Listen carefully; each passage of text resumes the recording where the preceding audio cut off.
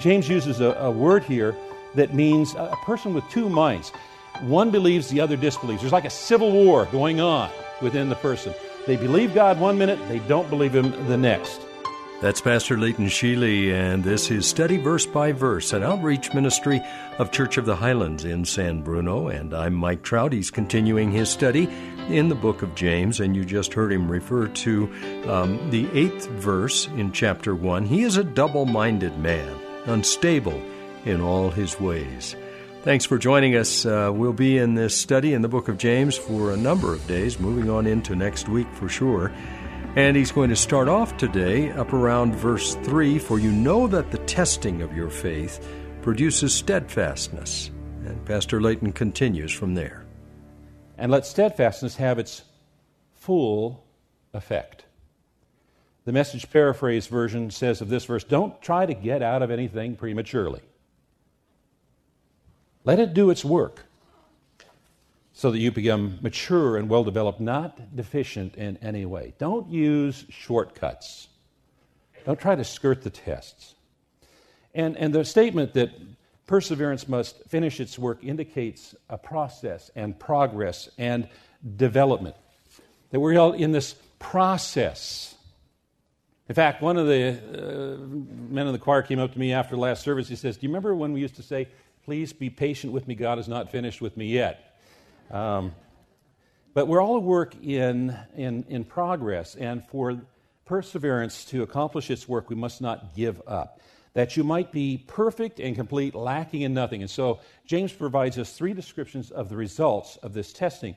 And the first word that he uses is translated perfect in many translations. And because of that, there has been this concept that some have taught fallaciously, that Christians can become sinless while we're living in this life. That is contradictory to Scripture. It's even contradictory to James, because in chapter 3, verse 2, he says, in the context of verbal sins, we all make mistakes. None of us are perfect. It contradicts Scripture. It contradicts what Paul describes in Romans chapter 7 when he talks about his own struggles with the sin that resides in his member. As long as we are in this world, in this body, breathing, we're not going to be sinless. And we're always going to need our Savior. What the word means is mature, or full grown, or fully prepared. That this is a process that makes us fully prepared for accomplishing whatever it is that we were sent into this world, made for, created for in this world. And the way that we respond to these trials in life are either fitting us or unfitting us towards that end. And then second, he says it makes a person complete. And what it's talking about there is the removal of blemishes. Was used to describe a sacrificial animal as being without blemish. And what happens as we go through this process is that it removes our weaknesses and it helps us to overcome besetting sins and to gain new virtues and become entirely fit for what God has called us to be. And then thirdly, it says that it makes us lacking in nothing, deficient in nothing. And the word there is used to describe the defeat of an army, of giving up the struggle, of a failure to reach the goal. And what it's saying is if day by day we are going through these trials, it's going to make us stronger and more victorious day by day, to the extent that we will never give up, we'll never give in. There's a benefit to be derived from going through these trials. And then in the next verse, James deals with the relationship of trials and wisdom, because wisdom is needed to get through the trials. "If any of you lacks wisdom, let him ask God, who gives generously to all without reproach, and it will be given him." And so verses 5 through 8 contain God's offer of help to those who are facing trials. And in the English translations, it might sound like God is offering to give advice, but if you look at the original language, it's in the imperative. It's a command that we are commanded to come to God in times of trial. And there's a close connection between this passage and what's gone before it. Remember that for us to attain those goals of going through the trial, that we've got to go through the trial correctly. How do we get through the trial correctly? We need wisdom. How do we get that wisdom? We ask God. And the conditional form of this sentence in the original language assumes that people that are going through these trials lack this wisdom. So we have to go to God for this wisdom. Now, when I use the word wisdom, we in America have a tendency to think in terms of a Greek concept of wisdom, which is knowledge and cleverness and learnedness. But in a biblical sense, wisdom is spiritual insight that's given by God. It's the ability to discern between right and wrong, good and evil, and it enables us to do what is right and say what is right at the right time in the right way. And according to James, it is a gift from God. Listen to what Jesus says in Matthew chapter 7. Keep on asking, and you will receive what you ask for. Keep on seeking, and you will find. Keep on knocking, and the door will be open to you. For everyone who asks, receives. Everyone who seeks, finds. And everyone who knocks, the door will be opened.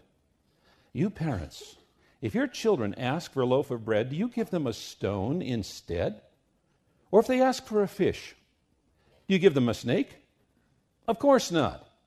So if you, sinful people, know how to give good gifts to your children, how much more will your heavenly Father give good gifts to those who ask Him?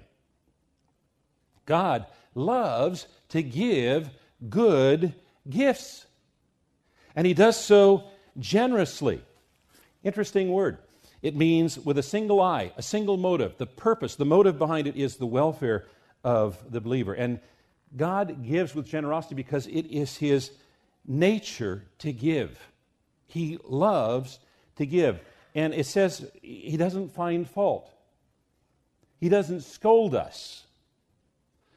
I don't know about you. Have you ever heard the words, if I've told you once, I've told you 1,000 times? Or is that just me? I think we've all heard that. Parents scolding a child. God doesn't do that. He wants us to come to us. He wants a relationship with us. I've got a little taste of that because I'm a daddy. And I love it when my kids call. And it doesn't matter if they're asking for money. I got a call Thursday night from my son, Sterling. He's going to be a daddy in June. I'm going to be a grandpa again. Yeah. I love being a grandpa. So, he's going through that paradigm shift in his mind. He's becoming a daddy in his mind. One of the things he said, Dad, I need some help finding a car. My little Civic isn't going to be a family car, and I need an SUV, Dad. Can you help me out? And so we're looking for an SUV. If you find a really good deal, let us know. 4-wheel drive, Toyota, 4Runner, something like that. But anyway, that was taking advantage of my opportunity here. So the point being is I love it to have a relationship with my kids. Our Heavenly Father loves having a relationship with us. In fact, He loves us so much, He's preparing a place so we can be with Him for all of eternity. And that's contrary to what some of us think about God, that God's holding out on us. That was the original lie in the garden that got us all into trouble. You can't trust God. He's holding out on you. No, He's not. He gives generously. But let him ask in faith with no doubting, for the one who doubts is like a wave of the sea that is driven and tossed by the wind. For that person must not suppose that he will receive anything from the Lord. He's a double-minded man. And so, although there's nothing that keeps God from giving to us, there can be things that keep us from receiving, and that is a lack of faith. And we're not just talking about acceptance of a creed here. We're being confident that God can and will do as He's promised to do. We must ask without doubts. We must be sure of His power and His desire to give. James uses a word here that means double-minded, a person with two souls, with two minds. One believes, the other disbelieves. There's like a civil war going on within the person. They believe God one minute, they don't believe Him the next. At one moment they hear a yes in belief, and the next moment a no, and this is graphically illustrated by a wave of the sea. It's popped up here, it's down there, it's over here, it's blown over there. There's this instability. And a person that's double-minded gets a thought from this side that blows them this way, and another thought from this side that blows them this way. There's no resistance. There's no solid foundation, just yielding it up and down, left and right, all over the place. You know, if God spoke with such a person and said, I want you to follow this course, they couldn't. Because they have no rudder. They have no anchor.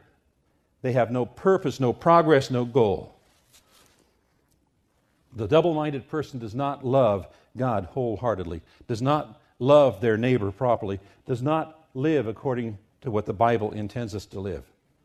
And the opposite of being double-minded is being single-minded. I live for the Lord. I live for the Lord. Many years ago, I had an opportunity to talk with Dr. Charles Weston. Dr. Charles Weston was a missionary from our church many, many years ago. And he traveled the world sharing the gospel of Jesus Christ and raising up Christian leaders in just all over the world. And brilliant Bible scholar. And I was talking with him as his body was failing and he was getting ready to depart this world. And I asked Dr. Charles Weston, I said, can you summarize for me what this is all about? What Christianity is all about? And Dr. Charles Weston thought for a moment, and then this is what he said. Trust and obey. Trust and obey. For there's no other way to be happy in Jesus than to trust and obey. Some say that hymnody or the lyrics of hymns can be pretty thin soup sometimes, but that's certainly not the case with this old hymn, Trust and Obey. You're listening to Study Verse by Verse with Pastor Leighton Sheely. He's in the book of James, a study that will continue for quite some time. As a matter of fact, if you attend the church on a Sunday morning or a Saturday evening, you'll hear the next message in this series. That's Church of the Highlands in San Bruno on the web at highlands.us. All the details about the church are right there. If you want directions to the campus, you'll find them there, plus a schedule of their Saturday evening and Sunday services can be found, and other details about activities happening at the church. Once more, highlands.us. I know they'd love to see you, and they'd appreciate knowing that you listen to this broadcast. I'm Mike Trout. We'll be back at this same time tomorrow. I hope you can join us when we'll once again open the Word of God and study verse by verse.